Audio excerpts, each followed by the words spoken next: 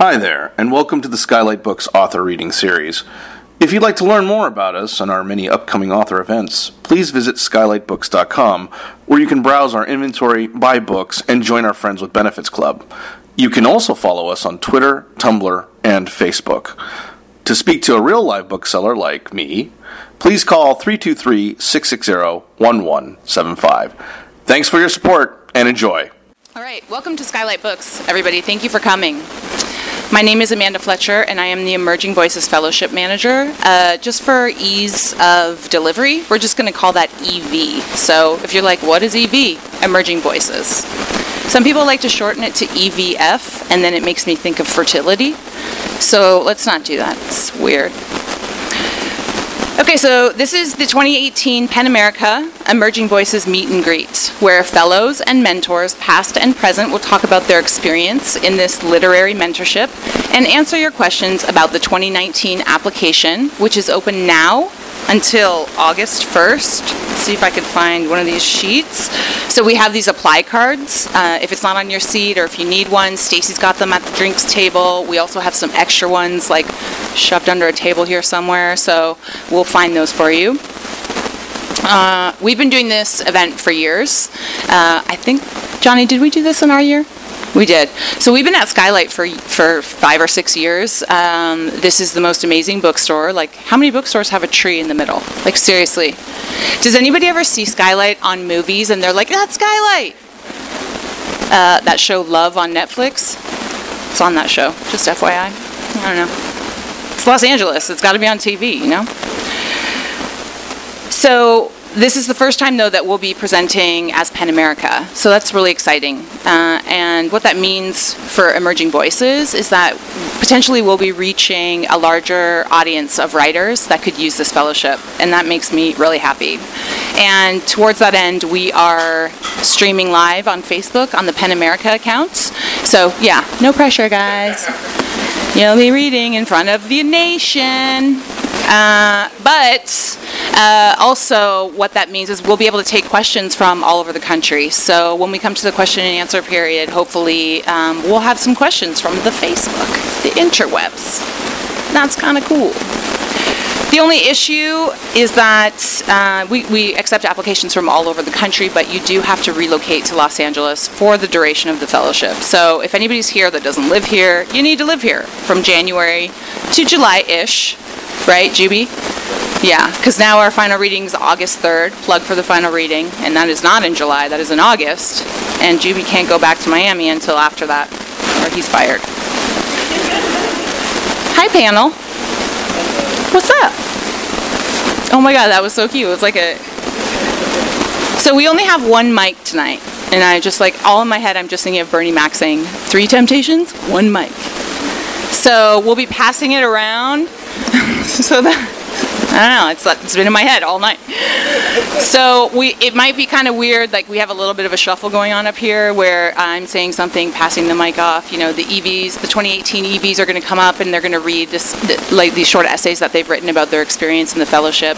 So like bear with us that we're doing like some strange dance up here at the front. I appreciate it. So we also have a 2012 EV. Came all the way here from Texas just to be on this panel. Just keep telling everyone that. It's totally not true. 2012, Johnny Alfie. Hi. Thanks for coming.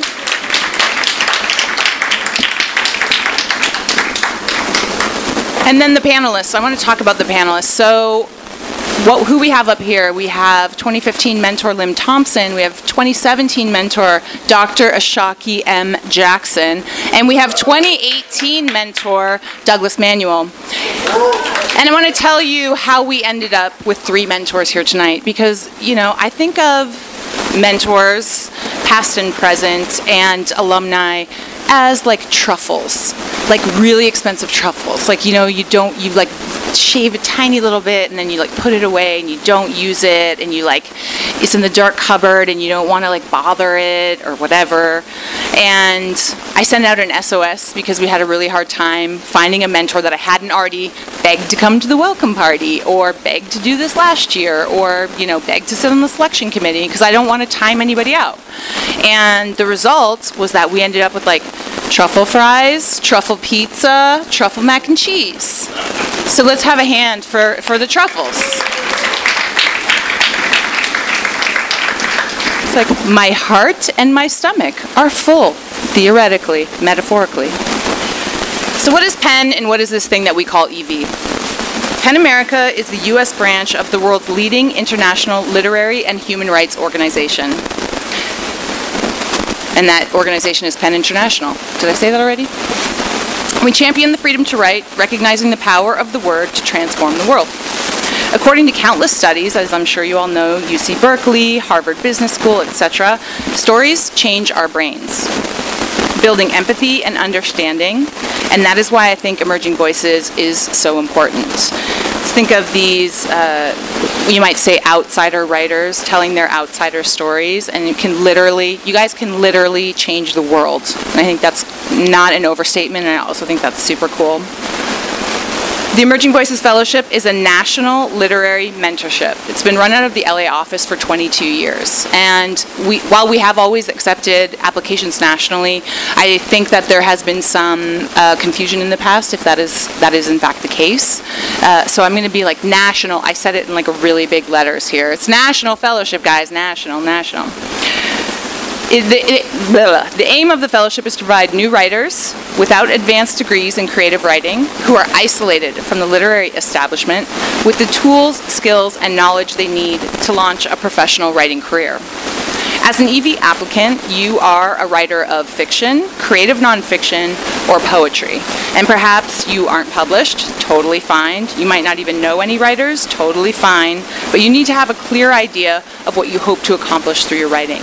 And what that means is there needs to be a project. You're going to be asked to submit a project proposal. So you need to have some pages. So what we're going to do tonight is we're going to listen to some short essays written by the current fellows, and then we're also going to break down, this is not the right card, we're going to break down what is offered through the fellowship in the 7 months. So this card is available, like I said, here. It's available online. So you should be able to find these components. You receive guidance from a professional mentor, private author evenings with writers, agents, and publishers, genre-specific master classes. UCLA Extension Writers Program generously donates 2 classes to each fellow. There's a professional voice class, a submission workshop. You leave with author photos and a professional bio, as well as a succinct description of your project that we like to call a log line. There's a $1,000 stipend. You participate in a volunteer project, and there are 3 public readings where the EVs are featured, and PEN tries to make sure that we fill the room. While this fellowship continues to shift to meet the needs of new writers in an ever-changing publishing industry, these core components remain and will remain.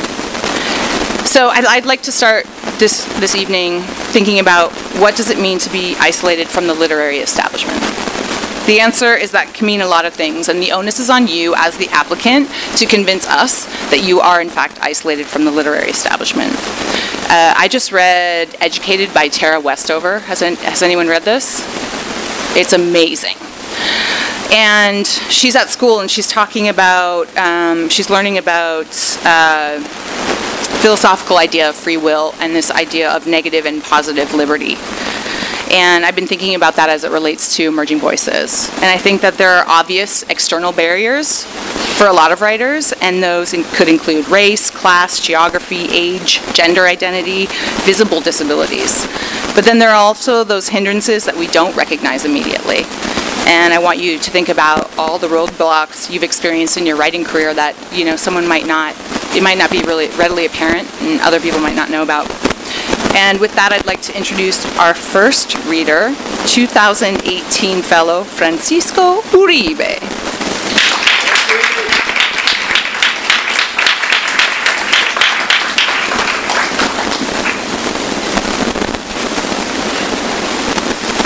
I like to think as the EVs as the Beatles, and I always said I'm the quiet one, but I've really been reflecting on it. I think I'm more like Pete Best, the one nobody remembers, because that's how quiet I am. Yeah. So here's my outreach essay. My family was never much into literary books. They read cheap paperbacks that cost less than $1. The stories were printed on thin newsprint. My mother bought a Libro Semanal weekly. The covers of those books often had sultry-looking housewives in tears, with titles like Limosnera de Amor, which translates to Beggar of Love. My father liked his westerns. Every time he went to Ensenada Market on Gardena Boulevard, he picked up the latest story by Marcial Lafuente Estefania. Those covers, I remember them well. Desperate men in dire straits. I found their books everywhere, in the bathroom, the living room, the kitchen. I would pick them up, wanting to read them, but I struggled. At 6 years, I was already more comfortable with English words and simple sentence. One day, a salesman walked up to our apartment and sold my mother 2 sets of encyclopedias. She didn't normally buy things from traveling salesmen. In fact, because my mother didn't speak English, she rarely answered the door to strangers. But I think my mother felt sorry for the man. He lugged the heavy books, and she allowed him to give his sales pitch. My mother ended up buying 1 complete set of World Book Encyclopedia and 1 set of the Childcraft edition. A complimentary subscription to Sue Books was included. When my father came home, he saw the books with their hardcovers and gilded pages. He knew they were expensive. We lived in a 2-bedroom apartment. In one room, my father, mother, and sister and I slept. And the other, my aunt, slept with her husband. In the living room, my 3 uncles spent their nights. 1 on the sofa, 2 on the floor. We always needed money for rent and food. My father told my mother she had to return the books. My mother stood her ground. She called for my sister and me and told us to read something from the Childcraft Encyclopedia. My father listened, not saying a word. A few days later, he built us a bookcase. In the days before the internet, those books were my window to unknown worlds and histories. They were my literature. In elementary school, I wanted to play for the Dodgers when I grew up, so I read about Jackie Robinson and Babe Ruth. In middle school, when I wanted to be a professional boxer, I read about Jack Dempsey and Muhammad Ali. I learned all I could about essays of both world wars. Now, excuse me, tearing up here, so sad. It's just a sweat. It's really. But I should have played it off, right? Yeah. Yeah. I read about Jack Dempsey and Muhammad Ali. I learned all I could about the aces of both world wars and the planes they flew when I wanted to be a fighter pilot. After reading Call of the Wild, I looked up Jack London's short biography. I wrote down the titles to some of his other books and sought them out at the school library. I did the same with Steinbeck, Hemingway, and countless others, because reading one author leads to a thrilling discovery of another. Back then, it seemed like all the answers could be found within the pages of the World Book Encyclopedia. I didn't start writing for myself until I was in community college. There, I was trying to figure out what it was that I wanted to do, and I explored many creative paths: music, painting, and filmmaking. I ended up taking all the film analysis and production classes that the college had to offer. I was determined to be the next Fellini, and I began to write down stories that someday I hope I would direct. As I began to write, I realized there are limits and restrictions to filmmaking. In writing, there are no limits. As I wrote more, I wanted more out of my stories. I wanted to be able to create worlds that would haunt, thrill, excite, and romance the reader, but I lacked the skill to be able to do so. So I began to look for opportunities to improve myself as a storyteller. When I applied for the FEN Emergent Voices Fellowship, I had taken a lot of classes on my own, but I didn't think I could ever call myself a writer. I believe there was only one mode for writers, which I didn't fit. In my mind, a writer was someone who had an MFA, had traveled extensively, and came from a privileged class. Throughout our author evenings, I came to realize that writers are as diverse in their background as they are in their approach to their craft. I still have those encyclopedia sets. I've never asked my mother why she bought them. She could not read them, but she liked it when my sister and I read them to her, even if she did not understand. She must have known that the mere act of reading would lead to something special, and it has. It led me to try and understand my own stories. Thank you.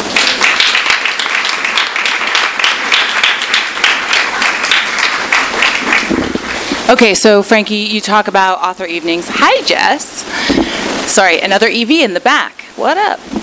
You talk about author evenings, so tell us what an author evening is. Tell us like one of your favorite ones, what happens, what we do, yada yada. Well, I can't single out one. They all had something to offer, and the ones that stand out are the ones that just really made me think about how they got there. And Charles, you didn't get an MFA. That one stood out. Percival Everett telling the story about if he saw somebody with talent, he would just tell them, don't even come out of my class, because sometimes that's not the best path. It wrecks you as a writer. So those are the ones that really stand out. But really, they all had something to offer. So I can't really single out everything. What is not? Well, we come in and we're prepared to the wheel. All right, let me break it down. So I get there I'm getting there. Hold on. I get to the office. Well, no, I buy my coffee at the right. I park by that park. I don't know the name. Go Park, right? I'm usually 30 minutes early, so I go get coffee.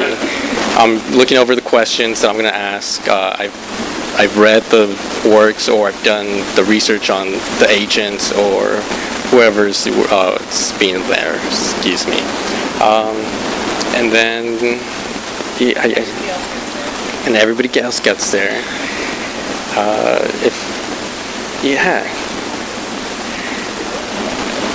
I wish I had more to say, but really, I'm the quiet one. But the best thing about author evenings is just when the author is just really honest with you, and they tell you, how hard it was to be a writer, because it is hard.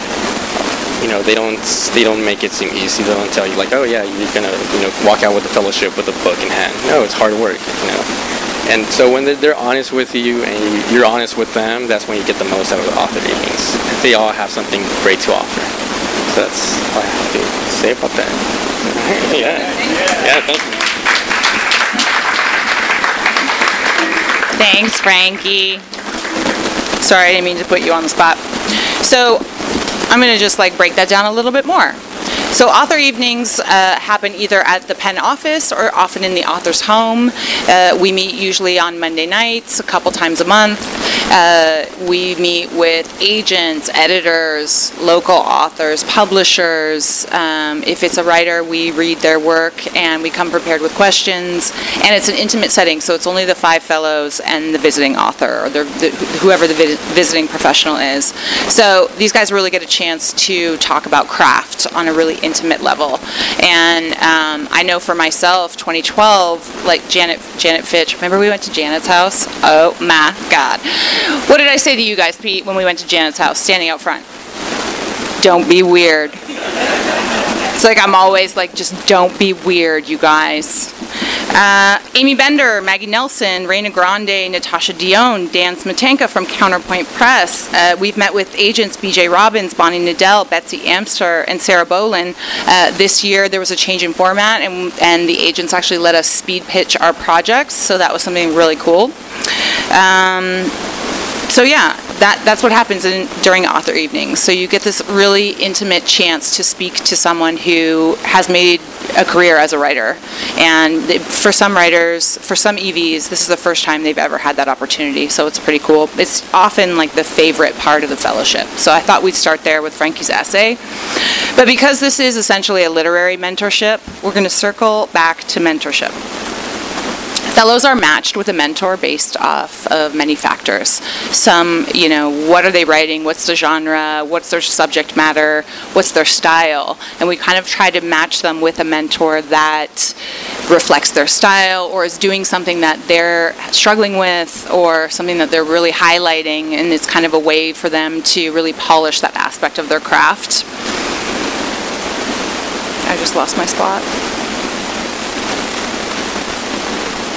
So you come to your first meeting with a list of goals, and you and your mentor sit and you discuss those goals.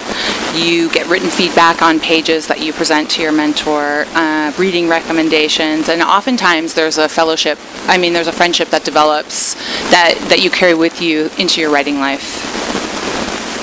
Past mentors have included Megan Daum, Harriet Mullen, Ben Laurie, Jade Chang, Amelia Gray, Mary Otis, Dinah Lenny, and J. Ryan Straddle.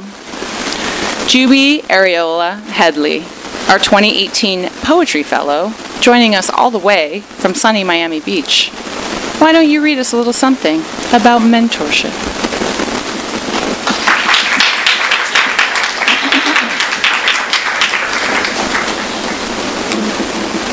Suck in my stomach a little. Sorry. Y'all should never put me in front of an audience again. What am I? 40 pages of poems, that's the goal we'll set for you. You've got, 6 months till the end of the fellowship? It's like 6 or 7 pages a month. 2 pages a week. You can do that. Easy. He actually did that head movement. My mentor, poet Doug Manuel, looked at me, waiting, I suppose, for me to agree that yes, this is entirely reasonable. 40 pages, no sweat. His expression conveying a certainty I absolutely did not feel. Maybe for him, 40 pages was doable. He was the writer, not me. What was I?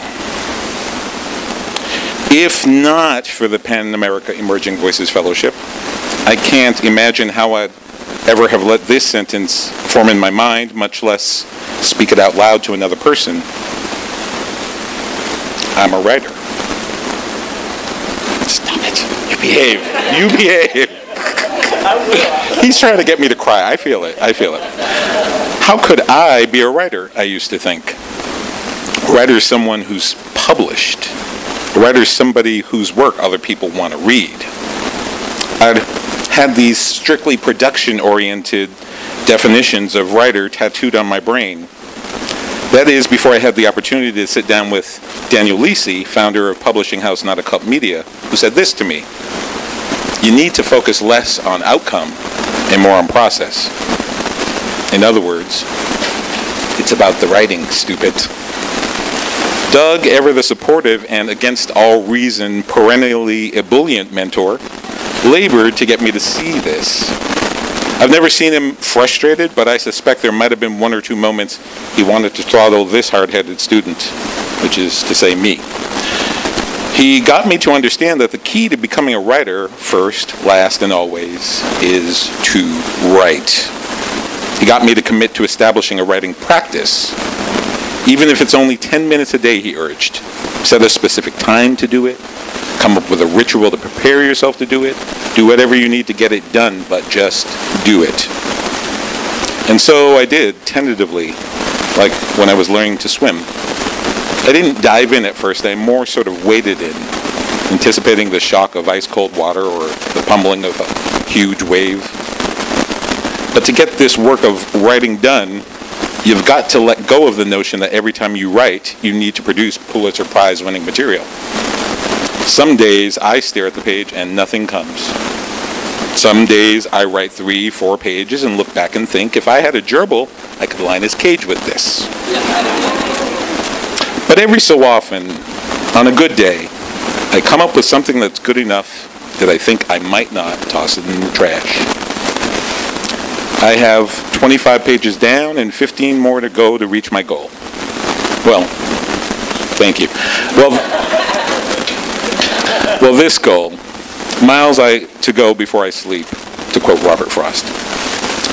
Through the generosity of the PEN America Emerging Voices Fellowship, crap, I am so sorry. Here we go.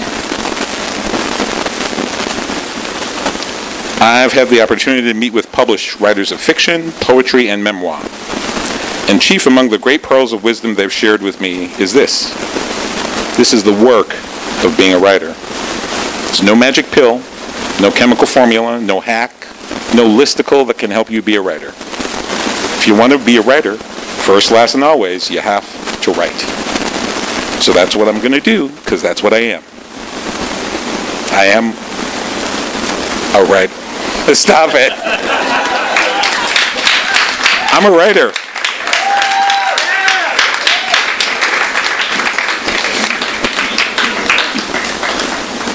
Thank you. He cried. I love it! It was sweat. It was sweat, like Frankie had the sweat. I don't like the. I'm gonna make a get off my lawn statement, and I'm like, I don't like the technology for reading off of. I get it. Yeah. Douglas Manuel has a bio as long as my arm that I will truncate by saying that he is currently a Middleton and Dornsife Fellow at the University of Southern California, where he is pursuing a PhD in literature and creative writing. And his first full-length collection of poems, Testify, it just won the 2018 IBPA Benjamin Franklin Award in Poetry. Boom!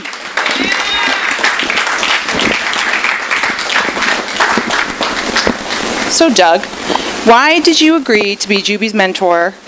And what is the next one? And how did you come up with this list of 40 pages? Where'd that come from? As soon as you showed me Juby's work, I was right there.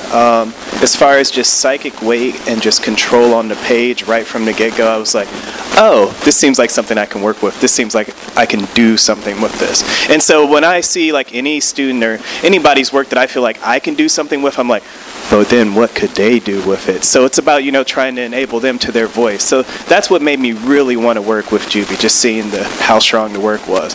And 40 pages, I just thought to myself, I did math really quickly of thinking well, what if you're going to have, we always talk about having a writerly life. So we put it in every day, right? We put in work every day. So I thought to myself, what's something that sounds reasonable? And at first I was at 60, but then I was like,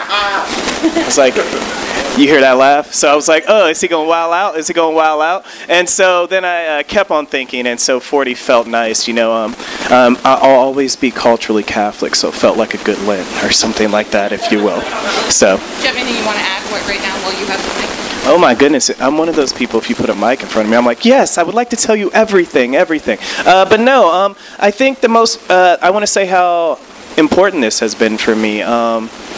Working with somebody like Juby who wants to grow so much and then is also willing to work, it makes it easy. But at the same time, as you said, I feel like I've really gained a friend. When we have our little meetups, a lot of it's about writing, but sometimes I'm just like, well, what's good? Tell me about it. And then we just sit down and really chop it up. And I think, to have somebody in my life who, I didn't know from Sam, who now for real see as a homie, really matters to me. So that's the other thing that's important to me as well. Thanks, Dougie. Little Dougie, everybody. Dr. Jackson, I'm going to call on you to talk about mentoring Soleil David last year. Ashaki is the author of 2 chapter-length books of poetry, Surveillance and Language Lesson. She's a Cave Canem and Vona alum, and she serves on VIDA's executive board. Miss Jackson, as a commentary on the mentor-mentee relationship, would you mind reading the intro that you wrote for Soleil's final reading last year? I sure do. Do you want to get up? Okay. Yay! Let's give Miss Jackson a hand.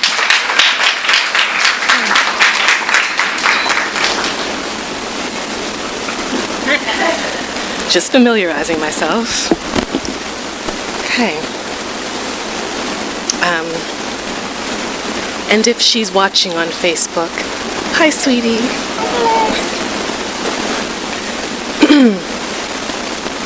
Children of activists bear a special inheritance. Their parents gift them memories of survival.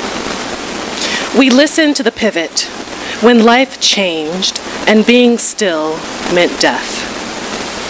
For my family, it was 6 years prior to my birth when Louisiana law enforcement hunted my father for his role in bringing financial and staff support to the local black university. Through his stories, I carry the scent of chemicals. The tear gas used to force my parents, college students at the time, from the administration building and into a barricade of armed officers. I carry the sound of gunfire intended for my father. Soleil, too, is the keeper of her family's beleaguered escape. In this, we are kin. Soleil can tell you the texture of the marshland through which her parents waded to escape persecution under Ferdinand Marcos's torture-laden dictatorship. Her parents have passed down to her the hollow sound of boot to flesh, first heard as the president's men battered, then captured her father in a garden. She can tell you the scent of blooms, the time of day, and the humidity's tack. Upon reading Soleil's narrative poetry, I understood that my mentee had lessons for me. She would teach me how to craft textured yet honest memories to which our families would say, yes, that is how it happened. These memories would become clean and artful despite their blood. They would be strengthened through her coursework and program instructors' guidance on how to echo her parents' accounts. Indeed, Soleil's work is familiar. It speaks to oppression and distrust, a well-dressed and inept government, an uprising, all quite relevant to each of us in this space. In the safe space afforded by Penn Center USA and the Emerging Voices Fellowship, she experimented with the type of truth-telling and calling out for which her parents might have lost their lives.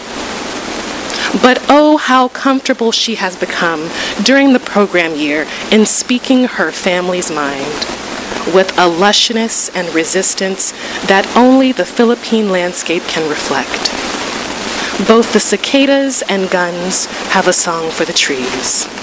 Bruises bloom among flowers. She gives us easy language that comforts and rebels, much like the mendacities of her parents, much like the mendacities her parents told her siblings while fleeing the country. 2, she gives us biting questions without answers. She asks, what does it mean to be so ready to flee a country you would die for? I'm going to try this in her dialogue. And Papa, akala ko ba matapeng tayo, e bakit tayo tumatakbo? Or Papa, aren't we courageous? Then why are we running? The memories of survival are rhetorical. After a year of cleaning memories, Soleil carries what she ought. What, as children of activists, is our responsibility, if not to tell these stories again in the most prolonged protest, a written one? And then it's my pleasure to introduce my kin and teacher, Soleil David.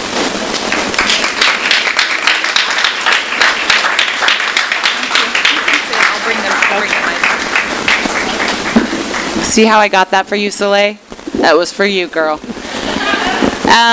But honestly, I feel like this is something that we've just started doing in the last couple of years, is that we've asked the mentors to write, 300 to 500 words to introduce their fellow for the final reading. And it's just so powerful and beautiful and amazing. I feel like it's like, okay, thanks, Ajaki, next.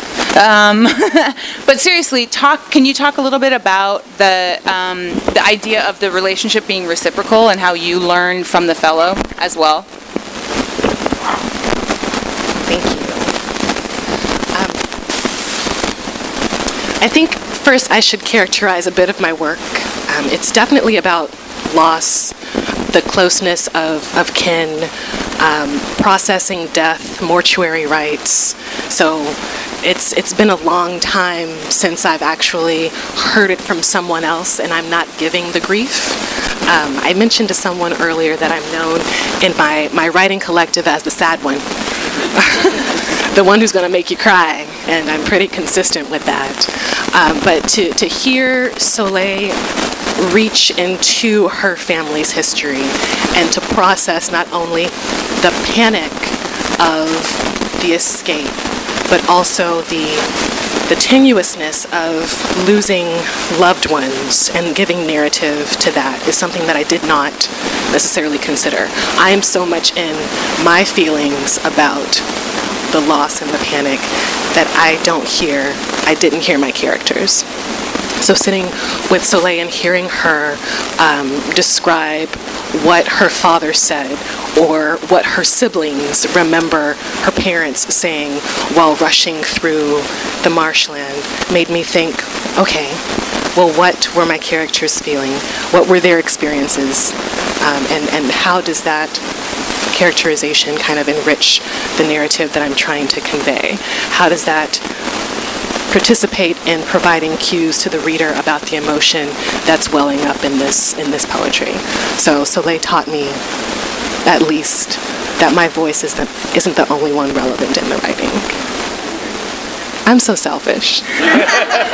She had to teach me to stop. Thanks, Soleil. Thanks, Ashaki.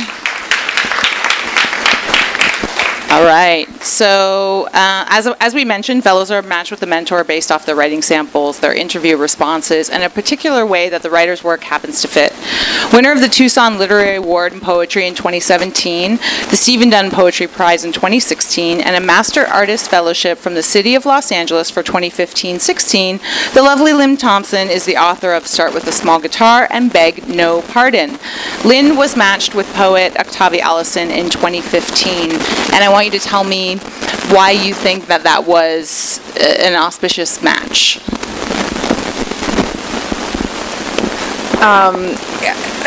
Octavie was a good reminder for me about how nervous we all are about being perceived as writers. We're constantly struggling with that. Can I tell one really short story? I did a workshop with Carolyn Kaiser, a poet some of you may know, My Name or Reputation, winner of the Pulitzer Prize. Very tall, elegant lady. We were all kind of scared of her. Very down to earth, though. So someone asked her, they said, "Oh, Miss Kaiser, it must have been easy for you after you won the Pulitzer Prize." She said, "Not so much." She said, "I got rejected after the same way I had gotten rejected before." So that kind of stunned us all that, you've reached this so-called height and you're still, what have you done lately? In terms of Octavie, I think one of the things that I hope I did for her, and hopefully, hi Octavie, she moved, so,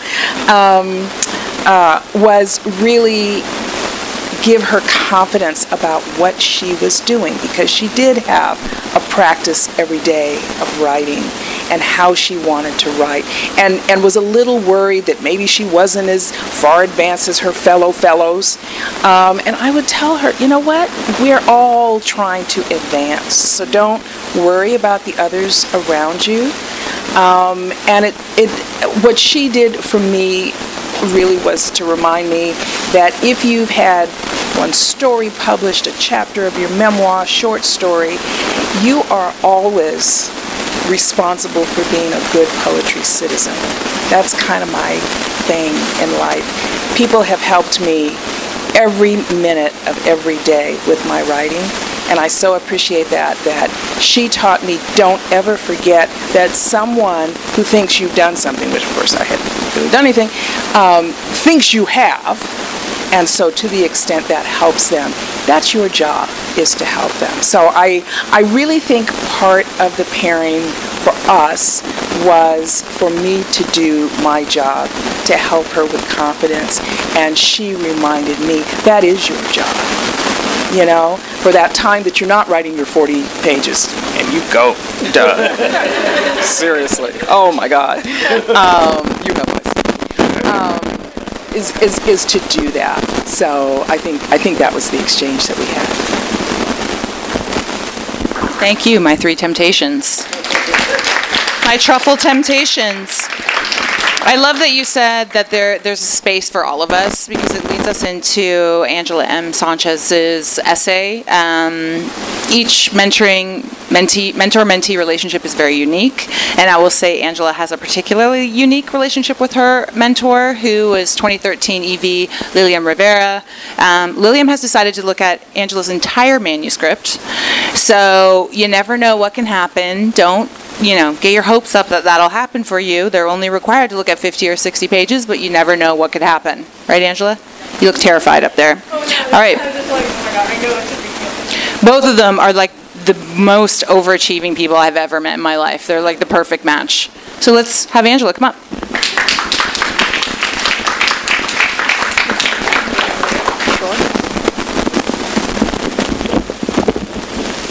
And I'm terrified because I sent Lilium my full manuscript just a couple weeks ago, and she's reviewing it right now. So, oh god. So again, Angela Sanchez, and just a quick plug: my children's picture book, self-published, Guthrie and the Egg, is carried here at Skylight Books, and it deals with some of the subject matter I'm going to mention in this personal essay right now.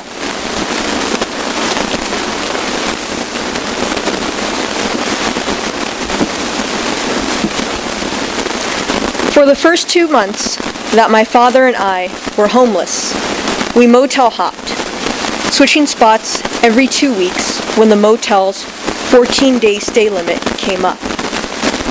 Since none of the shelters in my hometown took men and children, or teenage girls in my case, the motel stays meant I could continue going to my high school.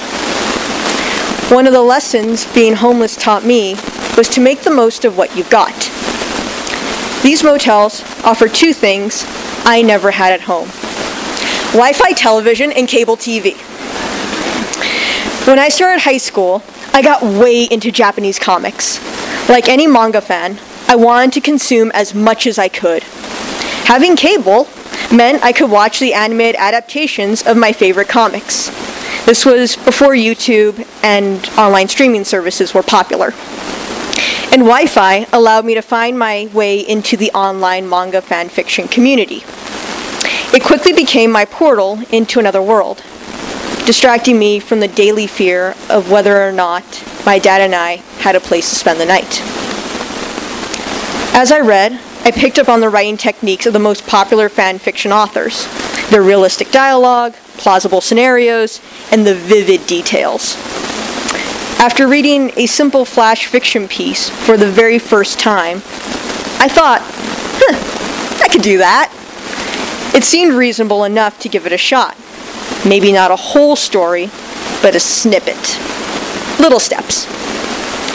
After getting a home again, after college, I transitioned from writing fan fiction to developing my own work. But I didn't know where I could submit my writing for the feedback it needed. In the online fan fiction world, feedback was often immediate, frequent, and brutally honest. I love it. You suck. And how dare you ship that couple? The normal IRL writing communities I knew of were inconsistent, and often paid writing classes were just flat out beyond my budget. For 2 years, in modest isolation, I worked on a series of short stories that gradually became the first draft of a novel. And I still liked writing about gutsy young adult protagonists. I discovered emerging voices in the acknowledgement section of Lilium Rivera's debut novel, The Education of Margot Sanchez. No relation. Lilium credited her success to the supportive community of the Fellowship, a community of writers I knew I wanted to join. More than anything, I wanted a mentor, ideally a woman of color, like me, who would be able to share how she navigated the publishing process. After applying to and receiving the fellowship, I was paired with Lilium as my mentor, the very author whose book pointed me to EV in the first place. Once awarded the fellowship, I realized that its Pandora of resources, from mentors to author evening hosts to masterclass instructors, were often supplied by authors whose own voices have been marginalized. Through EV, I was able to experience the perspectives of authors who are historically sidelined or altogether ignored in traditional publishing. This is important to me because my odds are steep. Last year, the Cooperative Children's Book Center found that Latino authors accounted for under 3% of published children's books, despite Latinos comprising nearly 20% of the U.S. population. With the feedback from Lilium, UCLA classmates, and fellow emerging voices, thank you guys, I've begun transforming my stitched-together short stories into a fully cohesive novel.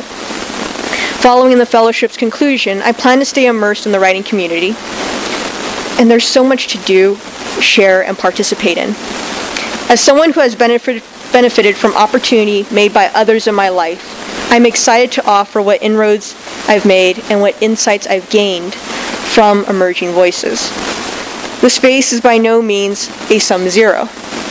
No writer loses out because their friend was published first. Evie offers a community that is forever welcoming you, family, and I can't wait to hear how those voices sound. Thank you.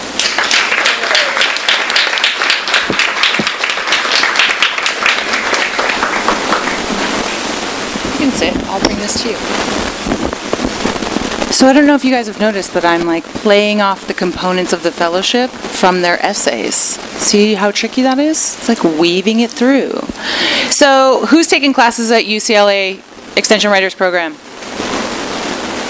So expensive. I love you, UCLA. You're the best. So it's really kind of amazing that they donate to the fellowship a full-length 10 to 12-week course and a one-day workshop. So Angela, why don't you tell us about your UCLA class? Sure. I feel awkward, though, not facing everyone. Yeah. Let me see.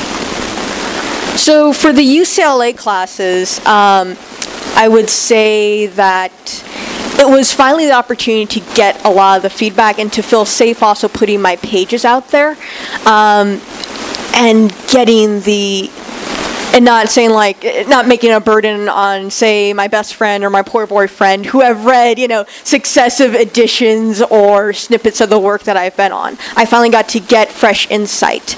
And so having a community of other people who are also both receiving your work and who are also sharing with you some of the projects you're working on really helped me break out of the feeling that, I'm so isolated here in my little bubble with my laptop. It gave me a real established sense of community. Another point is that I took my UCLA Writers, the long-term writing course online.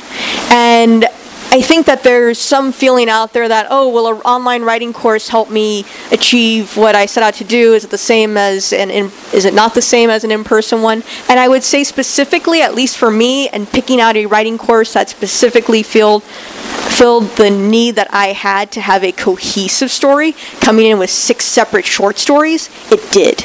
The course I took was synopsis for the novel, so it really helped make all the stories that I had fit together, and it helped me also feel okay with dropping some of these sections I just didn't need anymore. Getting feedback from my classmates and also from the instructor to really help level that out together. And it's so much fun to see what else other people are working on.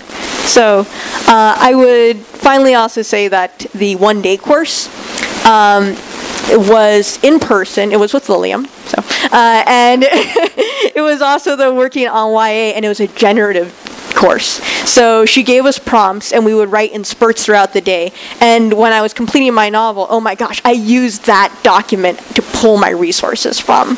So I got to, after having that day and then going back to work on my novel, I go, did I write about that at some point? Oh, yes, I did. And then pull out of there and just be able to draw upon the stuff you produce in a class is one of the best feelings ever. Having the online class produce a roadmap for me gave me a stronger sense of direction with my writing and my work. Thanks, Angela. I love when I ask Angela, I'm like, Angela, this is going to be your question. She's like, no problem. I'll have bullet points. They'll be like, it's amazing. PowerPoint presentation. Prior to this, we have operated in a situation where the administration has chosen the UCLA class for the student, which obviously we still will have input, but we're interested in you kind of deciding what's going to work better for you. I know with Juby, didn't have a car, lived in Culver City, was kind of cool not going on campus. You did 1-in-1 too, right? Yeah. So we've kind of allowed the writer, you guys are adults. If you want to take a poetry class, but you are a creative nonfiction writer, I'm all right with that. If you can tell me why you think that's a good idea for you, Let's move into, the idea of the space is by no means a sub-zero. I totally love that line. including these fellows up here. This is the first time you guys have been counted in public. 146 emerging voices have almost completed the fellowship. So don't mess it up. So I have to change that. Okay, Ron, you know you're the problem child. It's a special thing to be able to call yourself an emerging voice. EV alumni have published or have forthcoming almost 50 books and have literally received hundreds of anthology, journal, print publication inclusions, grants, awards, and additional fellowships. Let's just run through kind of what's happened in the last week. My predecessor, the inimitable, I wanted to use that word, but I was afraid I wasn't going to be able to say it, the inimitable Libby Flores, who defined this fellowship for 8 years, just announced that she's the new director of audience development and digital production at Bomb Magazine. Libby Flores, you're the bomb. She's living her best literary life in NYC, and she was also recently interviewed for Slice Magazine, so you can catch up. Miss you, boo.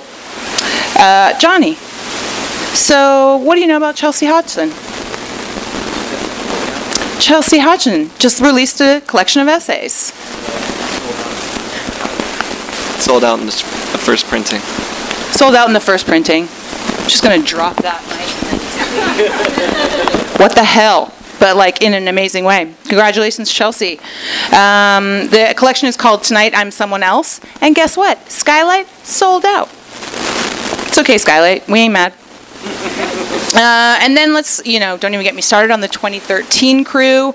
Lillian Rivera's forthcoming second YA novel, excerpted in Teen Vogue last week. Miss Kima Jones published an essay in Roxane Gay's Unruly Bodies series for Medium Magazine. She's got a short story coming out with McSweeney's. Tommy Moore, first story in this collection. So, way to go, Tommy Moore. That's a lot. I feel like that's a bunch of people, right? So let's just give a hand to EVs who obviously know how to write. So they know how to write, but do they know how to read?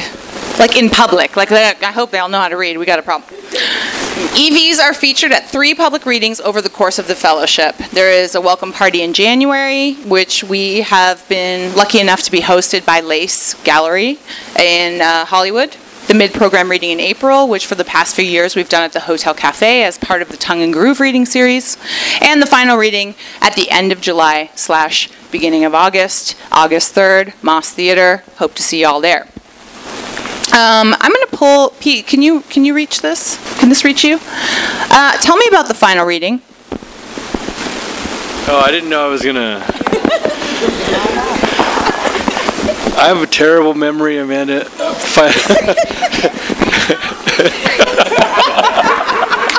No, the final reading was... Oh, okay, I remember.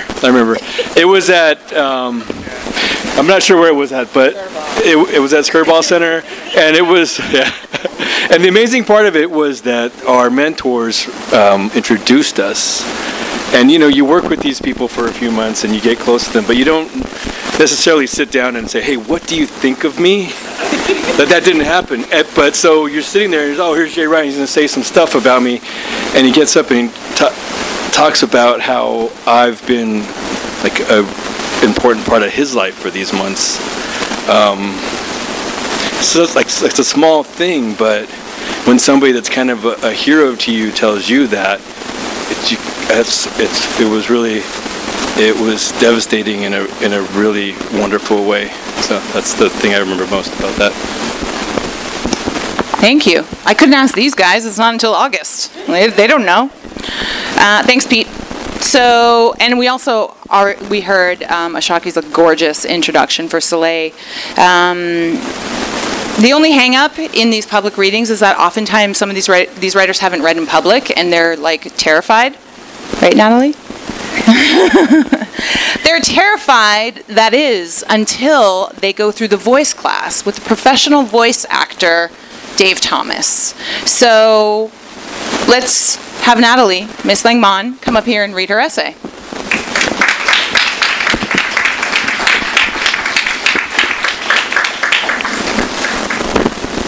Still a little terrified. Are we good? Okay. good? As a Mexican-Filipino East Indian teen, I felt most comfortable in silence, scribbling words into notebooks, hoping my classmates couldn't see me. In the 9th grade, my cousins and widowed aunt came from India to live with us. I buried myself further in reticence as our tract San Fernando Valley home evolved into a revolving door for Punjabi-speaking Sikhs. When it was time to apply to colleges, my parents couldn't afford to send my cousins and I away. So I ended up at a local university where my department chair told me, "You are a writer, you need to write." I thought that meant applying to graduate school to write papers and then to teach. Throughout grad school, I sat in seminars with sweaty hands and a palpitating heart. The curse of silence followed me. An American autobiography, I connected to silence voiced on the page. Rereading Maxine Hong Kingston for the 3rd time, I identified with a narrator who walked between memories, between cultures, between hyphens. The narrator's mother slices her frenum so she could speak any language with ease. My tongue stuck, but something shifted in my mind. Reading Kingston, I realized I carried a story to tell, that perhaps I could write story if I couldn't talk it. After finishing but feeling like I failed at grad school, I started writing classes and programs. One night while browsing on the web, I came across PEN Emerging Voices and pushed it in the back of my mind. It took me 4 more years to enroll in my first writing class through UCLA Extension. I ended up in a class where the instructor had us read at the last bookstore. I could feel my legs shaking underneath. I sped through the words. I must not have done a terrible job because Amanda Fletcher handed me a card that said, "You are a writer, apply." 2 times I was told you are a writer with an imperative attached. So I did. I applied. As a PEN Emerging Voice, I realized voice is key, not just the voice of the writer clacking onto a computer keyboard or capturing fleeting thoughts in a journal with frenzy. It's realizing, yes, speaking words does matter. When words emerge from print to sound, they begin to breathe another life. Dave Thomas, our voice coach, taught me that. As a memoirist, I felt vulnerable reading my sensitive piece. But with his feedback, I realized that what I wrote had weight. I could help someone understand their place in the world, their place in the world Maxine Hong Kingston had done for me. The night of the hotel cafe reading, I didn't shake. I took a breath and channeled words in a way I had never done before. They carried through my body, through my voice. They made someone cry. My words mattered.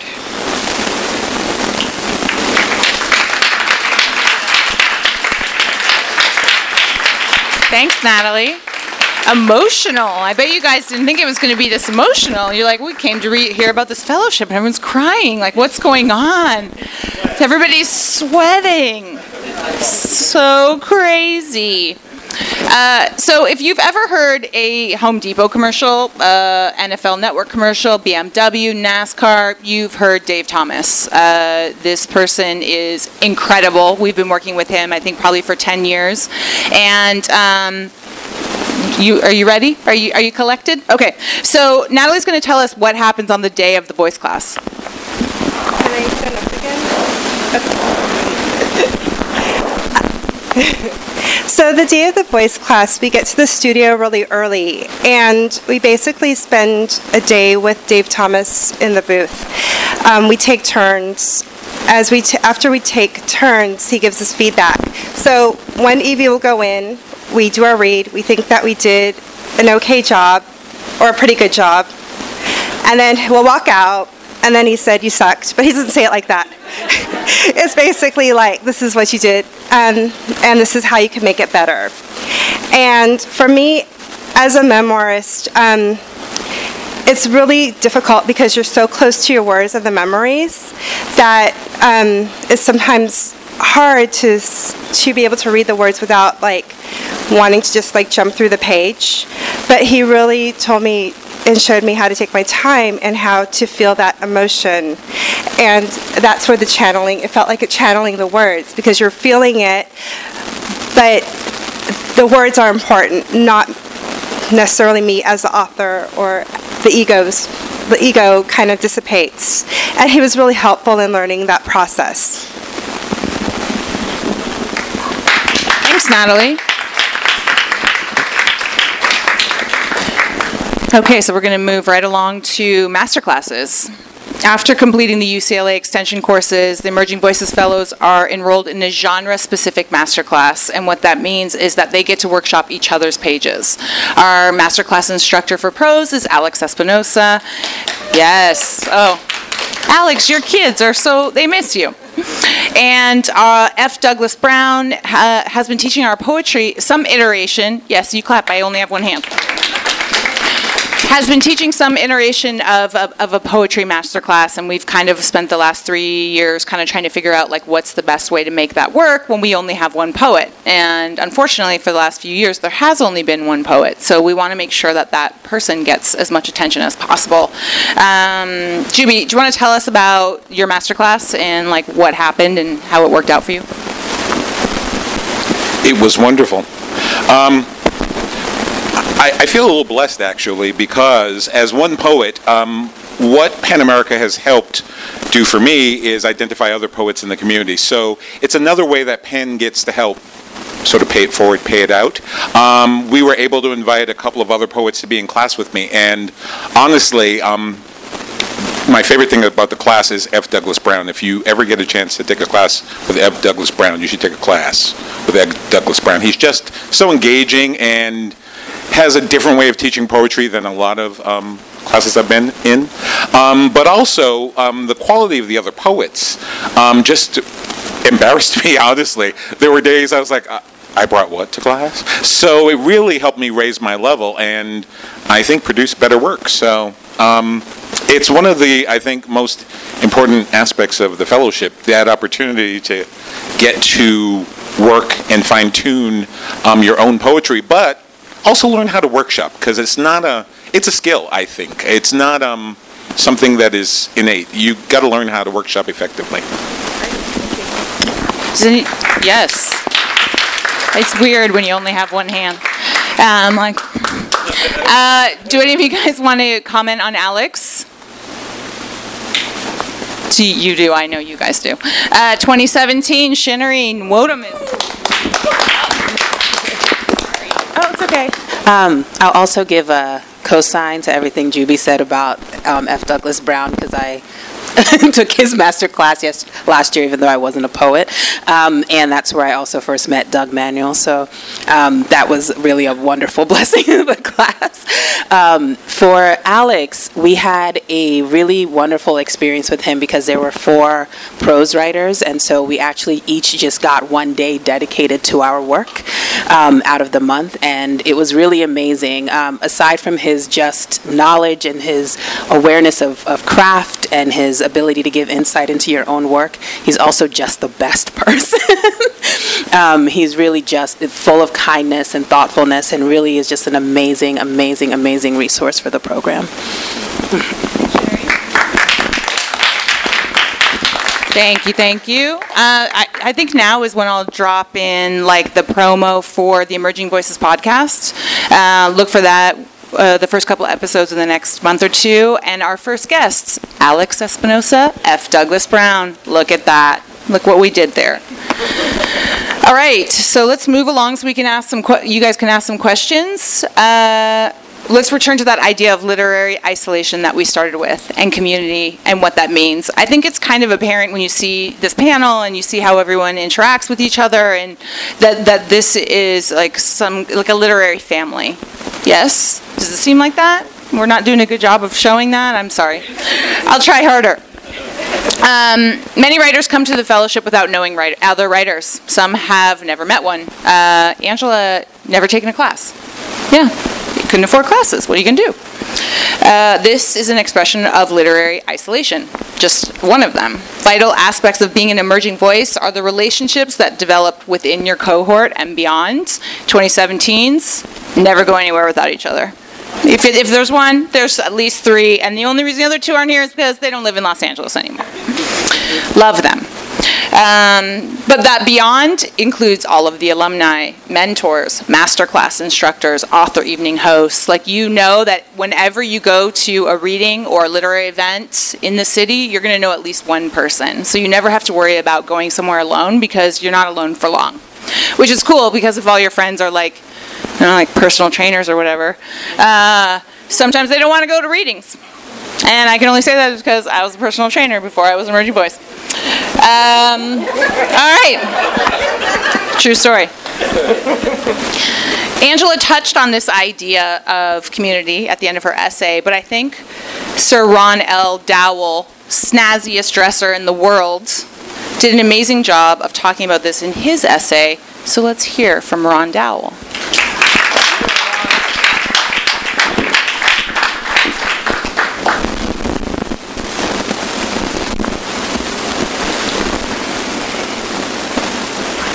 If I was a Beatle, I'd be George Harrison. And that's because he sung My Sweet Lord that was written by Billy Preston. So it was after he was a Beatle, and I still play that today. This is titled Problem Child, third draft.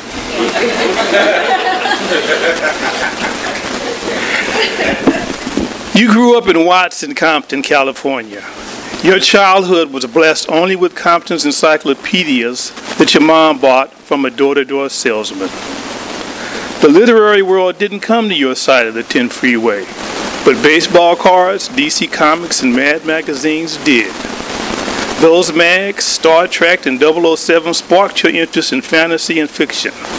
Something shifted at 14 as you watched from atop your baseball backstop sanctuary, stores surrounding your public projects home burned in August 1965. Later you read Greenleaf's Spook Who Sat by the Door, which eventually led you to read Franz Kafka, and this bug is trying to get me to eat him.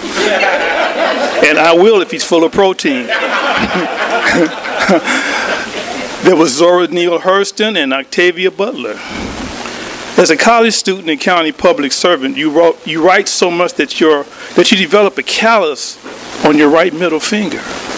Even though you enjoy writing creative budget requests to fund alcohol and other drug programs, it never occurs to you that maybe you could, might, or should write fictional stories. Still, you feel compelled to write something, anything that might improve the community where you live. You tried journalism for a while, but it's like wearing a straitjacket. You retired from LA County, but not from public service. You stumbled across the writing program at UCLA and recall how much you once loved reading fiction. In your classes, you meet Emerging Voices fellows. They speak highly of their experiences. You read their work, look at yours, read theirs again, look at your own, and decide to apply. Since you are old, black, and male, things don't look promising. Surprise, you're selected. During orientation, you read this.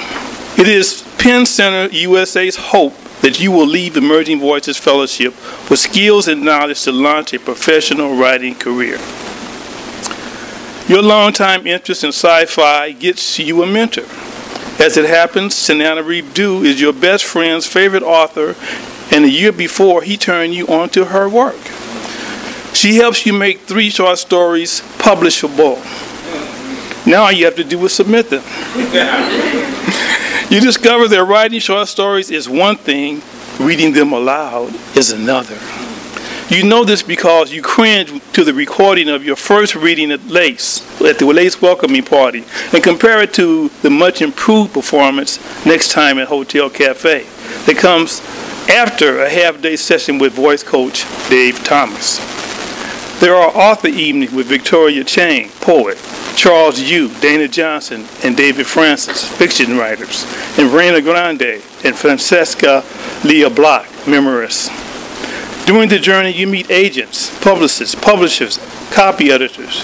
You work author sign-in at LA Times Festival of Books, where, having studied the presenter list, you prepare by bringing along books by Natasha Dion, Mark Sarvis, and LA Poet Laureate, and your Compton homegirl, Robin Cost Lewis.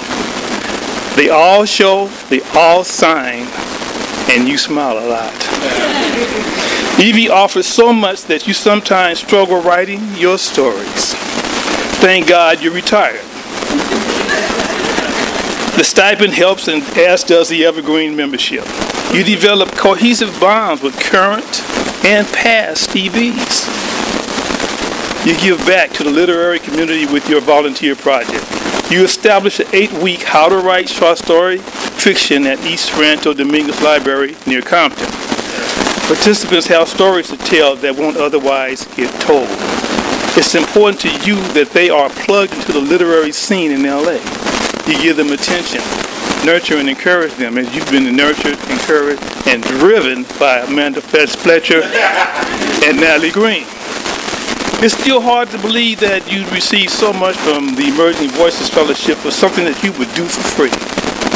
Attention encourages. That's why we must have literary and all arts in Compton and Watts. It's important that we express our experience for our benefit and for the world's. We learn through stories. We experience through stories. We are stories.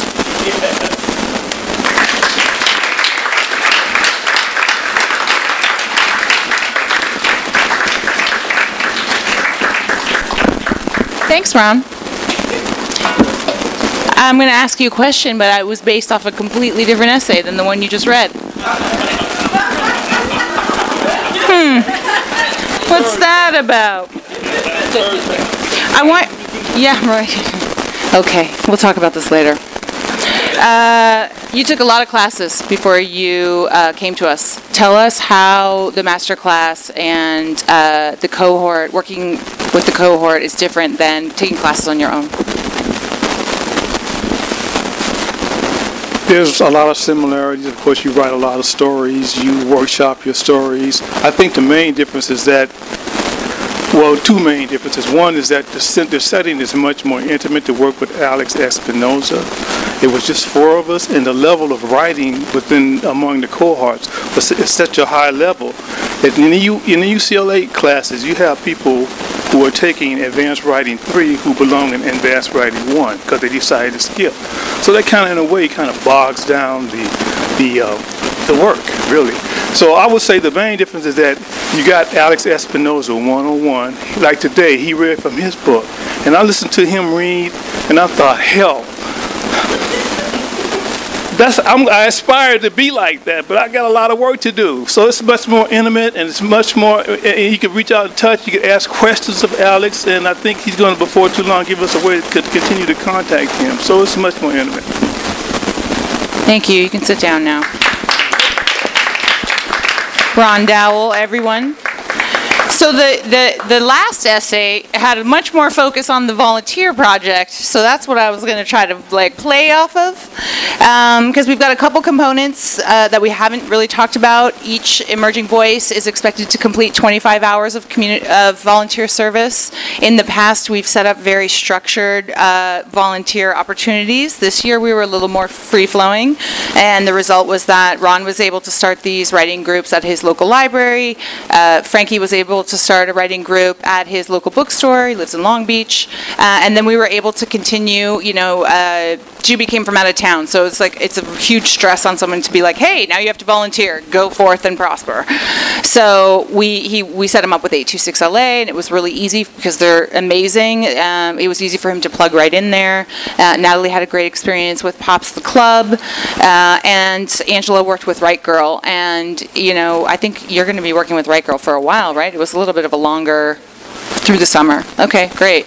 So, while we do have some more structured opportunities that you can step into, it's also a way for you to kind of bring the literary world to your own neighborhood. And I think that's really cool.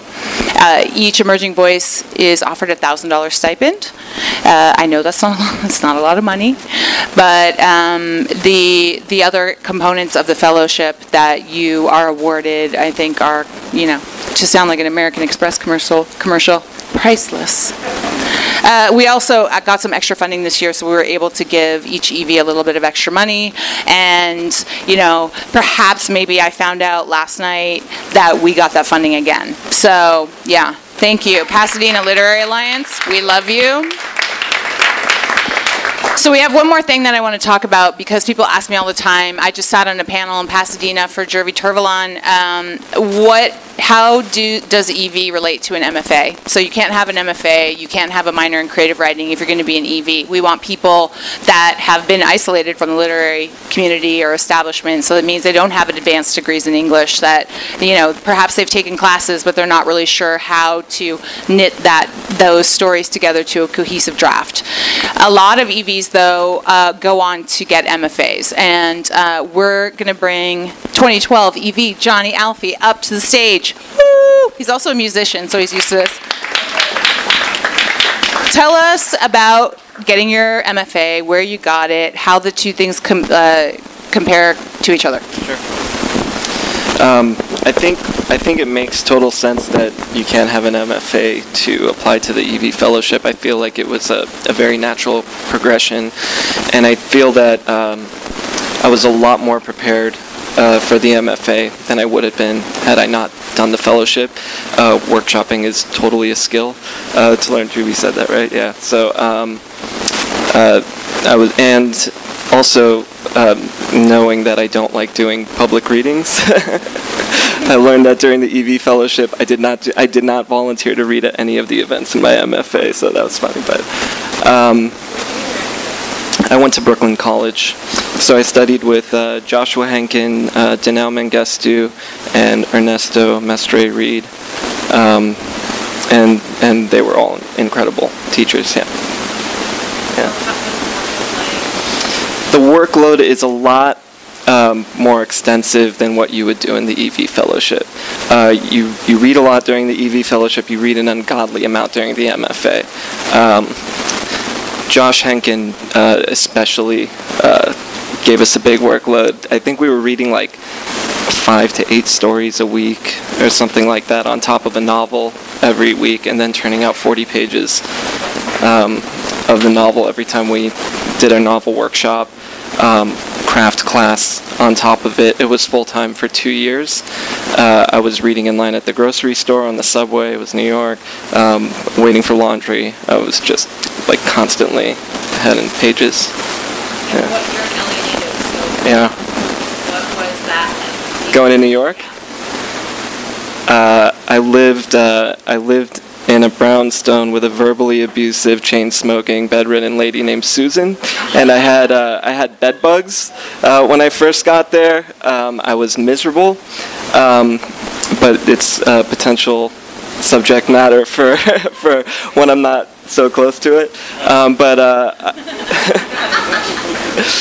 I love New York. I think everybody should spend a few years in New York at least. I think there's an education in that alone. It's different. What was I going to say? The writing scene here is a lot more accessible. And we were talking about, my cousins here, we were talking about on the walk over, coming to a reading in Los Angeles, you see like the whole writing scene, and you see familiar faces, and everybody knows you, and you say hi, and you catch up. Ozrin was a 2011 EV. She got me to apply to the fellowship. We workshopped together before the fellowship, and like here we are, and it's just like it was before when we were workshopping together and learning how to write. So yeah, it was great. What else? What did I learn? Okay, so after all this, you become a part of a scene, and you interact with other writers, and you learn how to be gracious with other writers. I feel like right now, after all is said and done, when the fellowship ends, you wonder what to do. When the MFA ends, you wonder what to do. There's only one thing to do, and that's to keep writing. You learn that there's not a right way or a right ideology to follow to be a writer. There's not a certain mold you have to fit to be a writer. As long as you're honest and you're writing the truth. One thing about the MFA, I liked it best when it treated writing as a science, and it, broke down sentence structure by the syllable. Second person, how that, caters to your story, how it might hurt your narrative. Flashbacks, like really going into depth with that, I think was the most valuable part, and I think that it turned me into a better reader. So for those reasons, those are the reasons that I'm happy about the MFA. And there are a lot of essays that criticize the MFA for trying to turn you into a certain type of writer. I think that could be true if you're not true to yourself, and you have to know what your value systems are, and you don't always have to succumb to popular opinion all the time. You could find the truth in what lives inside of you, and then stay true to that, because that's the only thing that you have to hold on to once you're done. Yeah.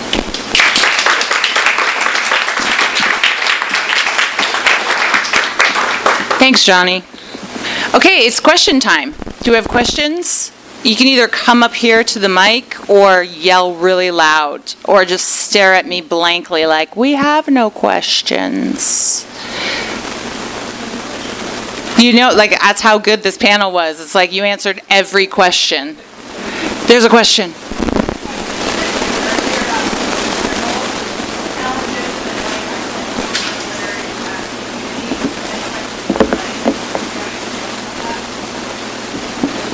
Do you want to speak to your internal challenges? Yeah, you're allowed. No, sit down. We don't want to hear about your challenges. Shut it.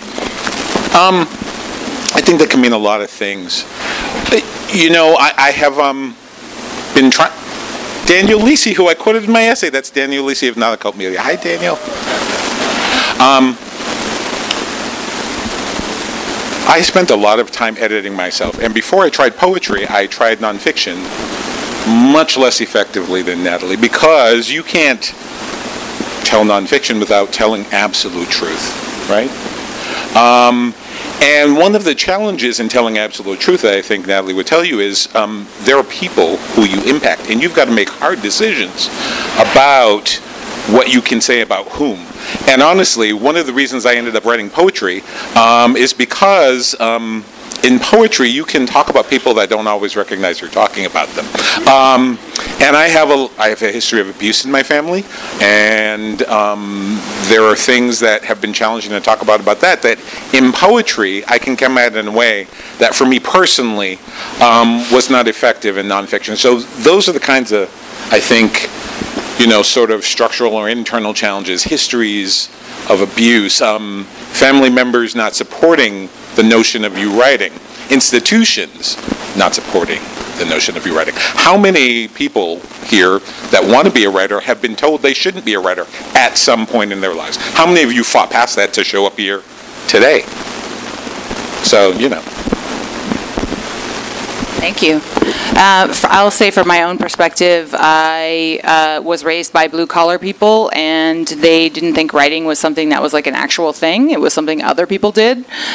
We also have like an extensive history of mental illness in my family, suicides and murders and all kinds of crazy things that I have to write about. But like, you have to get past thinking that you can write about those things, that you're capable, that you're worthy, that your story deserves to be told, that you're not like a throwaway person. So for me, that's what it was.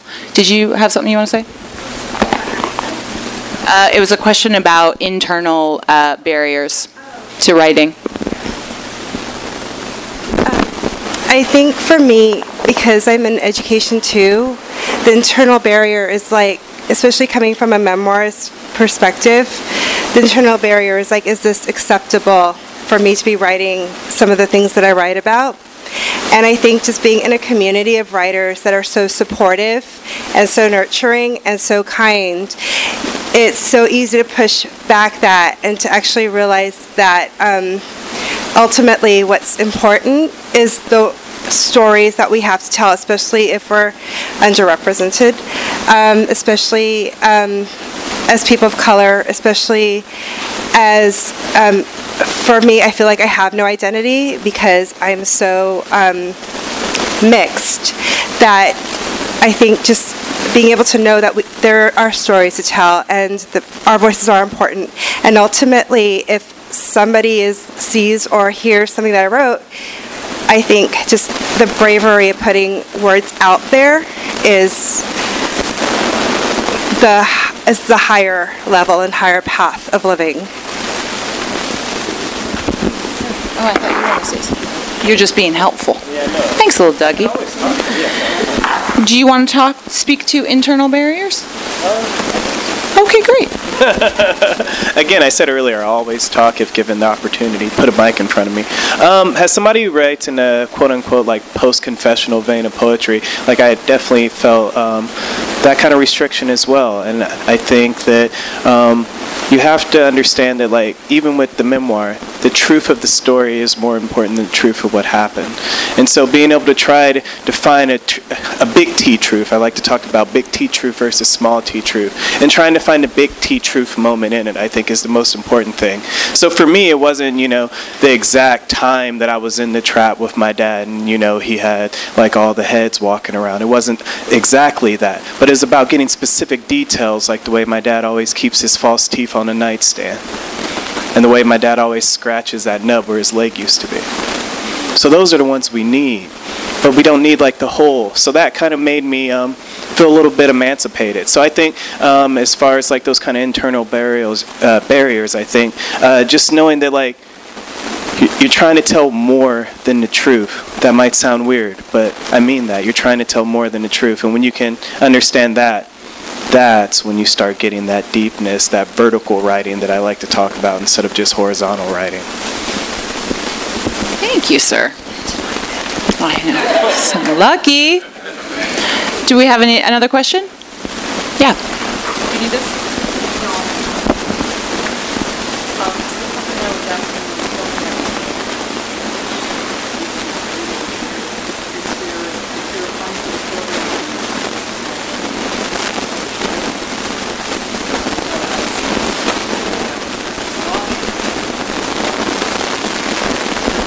So the question is, does blogging or being a successful...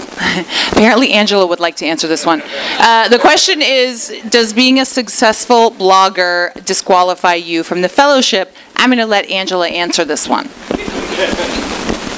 I don't think so. That's not a straight answer. So when I was applying to this fellowship, I had about a month left on the clock, and for 10 essays and 500 words apiece, I realized that was actually not as long as it sounds. And so I had reached out to one of the past recipients, Lilium, and just asked, what is this process like for you? She fortunately emailed me back. And then I asked, can I see the writer's CV that you submitted? Or what's a writer's CV? Because they asked for that too. And it's like, I have a resume with my work history. Does that count?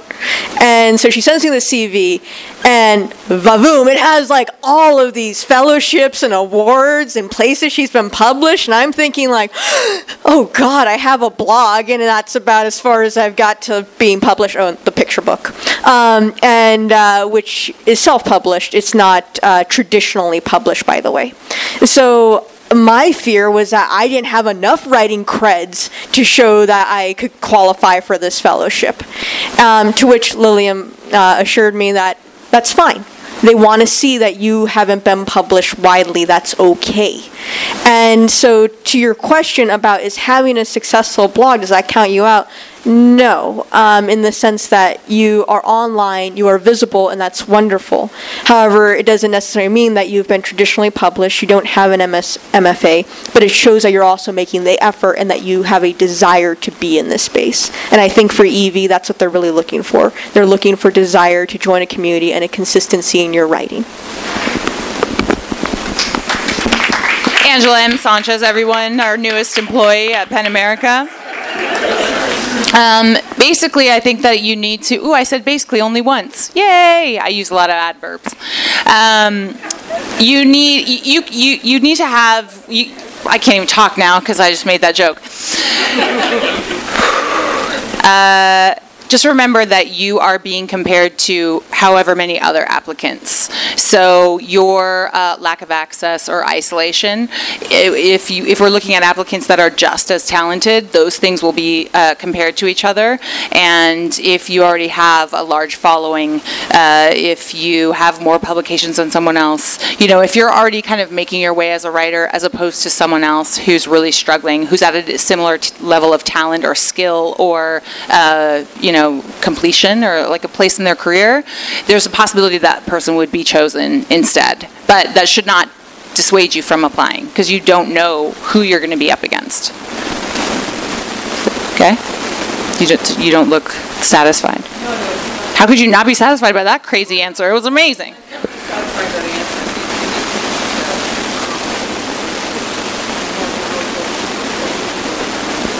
Mm-hmm.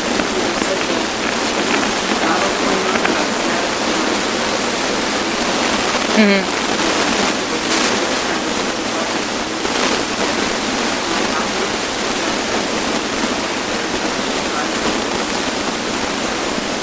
Okay.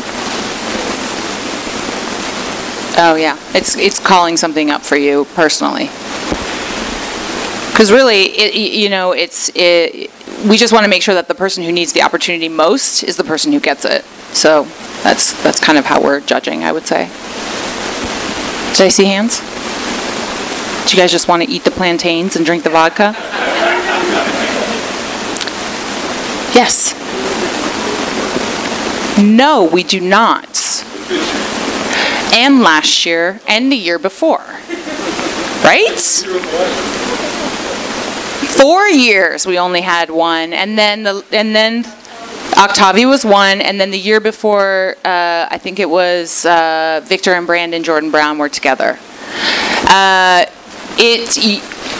You know what? If you are amazing, tell all your amazing poet friends to apply, because we'll take more than one. We would love that.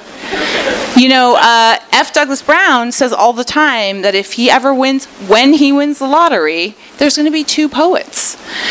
Basically, that's just how it shakes out. And that's, if the quality work comes in and we have more poets, then we would absolutely take 2, 3, however it shakes out. But it's definitely like who needs this opportunity the most. We look at their application, and if it shakes out that there's only one poet, then it has not been easy for us to figure out how to serve the one poet, as you well know, because you did step into the master class last year, and we tried to switch that up a little bit. So it would actually be better if there were 2, because everybody needs a friend, right? You gotta have friends. Did that answer that? Yeah, cool. Did you have a question? I can't tell you that. It's a closely guarded secret. If I told you, I'd have to kill all of you. Hundreds. Like, seriously. Hundreds. That's it. I might be able to share that information in the future, but for now, it's a closely guarded secret. I don't know. Yeah. Because we don't want you to get scared. You don't be like, oh my God, there's like 5,000 applicants, I'm never going to get it. We don't want that. Not that there's 5,000 applicants. Just kidding. Yeah.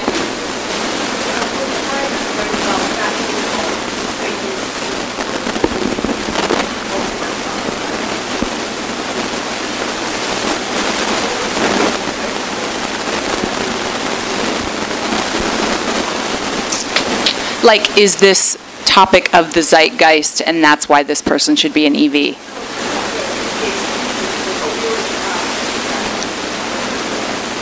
No. Yeah, no. Right? That just seems real wrong. Yeah. Yeah, yeah. Yeah, no. We'll take all those stories. Bring them. Yeah. Yes.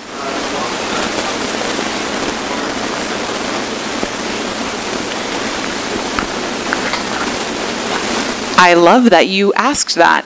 Why, yes, sir. There are a couple of other events coming up. Where do you happen to live? Oh, I'm sorry. These are Orange County events. But Orange County is a nice place. There's a train. July 11th, we'll be at 1888 Center in Anaheim. A couple of the EVs are going to be on a podcast, and they're going to answer some questions. Yeah, you won't have to drive so far. You're like, I'm done with this. Yeah, I know you do. Azrin did our meet and greet at Makara Center for the Arts last year, which we will be doing again if you would like to come. July 7th, 1 to 3 p.m. I think there's free parking. There will be snacks. So it'll be a similar situation like this, but the two public readings, they've passed. So the mid-program reading was in April. So this will be the last time, I'm going to use an adverb, ostensibly, that these guys will be reading together. You know, Juby is leaving. Juby, where are you going? How much do you want me to tell as he puts a piece of gum in his mouth? It's interesting that we had a conversation about MFAs because Yeah, get rid of it, girl. Seriously. Because parallel to this process, I applied for MFA programs, and I think part of the reason I did that is because, and I think part of what makes this group successful, Angela's clearly our alpha, but other than that, what makes this group successful, she just is. We all know it.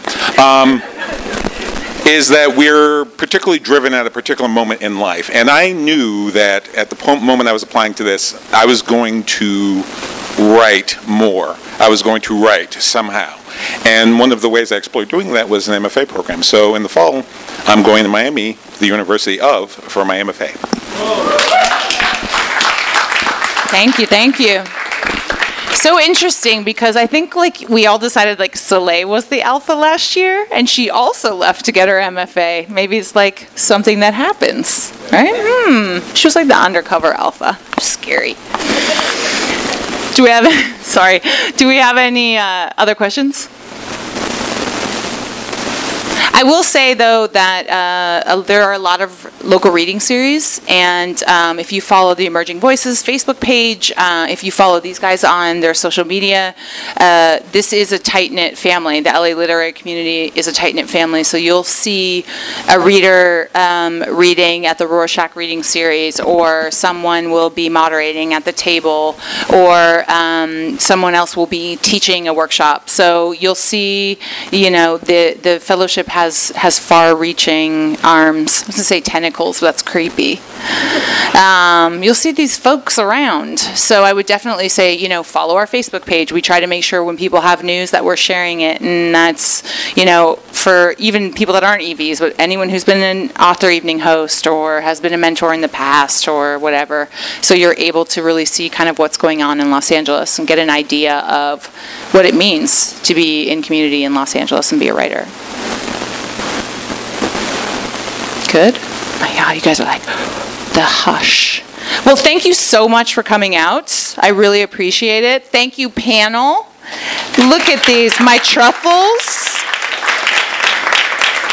Thank you, 2018 EVs. Your essays were amazing.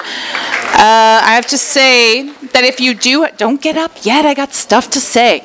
If you do have questions, Melina is working the Facebook Live. We didn't have any Facebook Live questions. That's sad. Oh, well.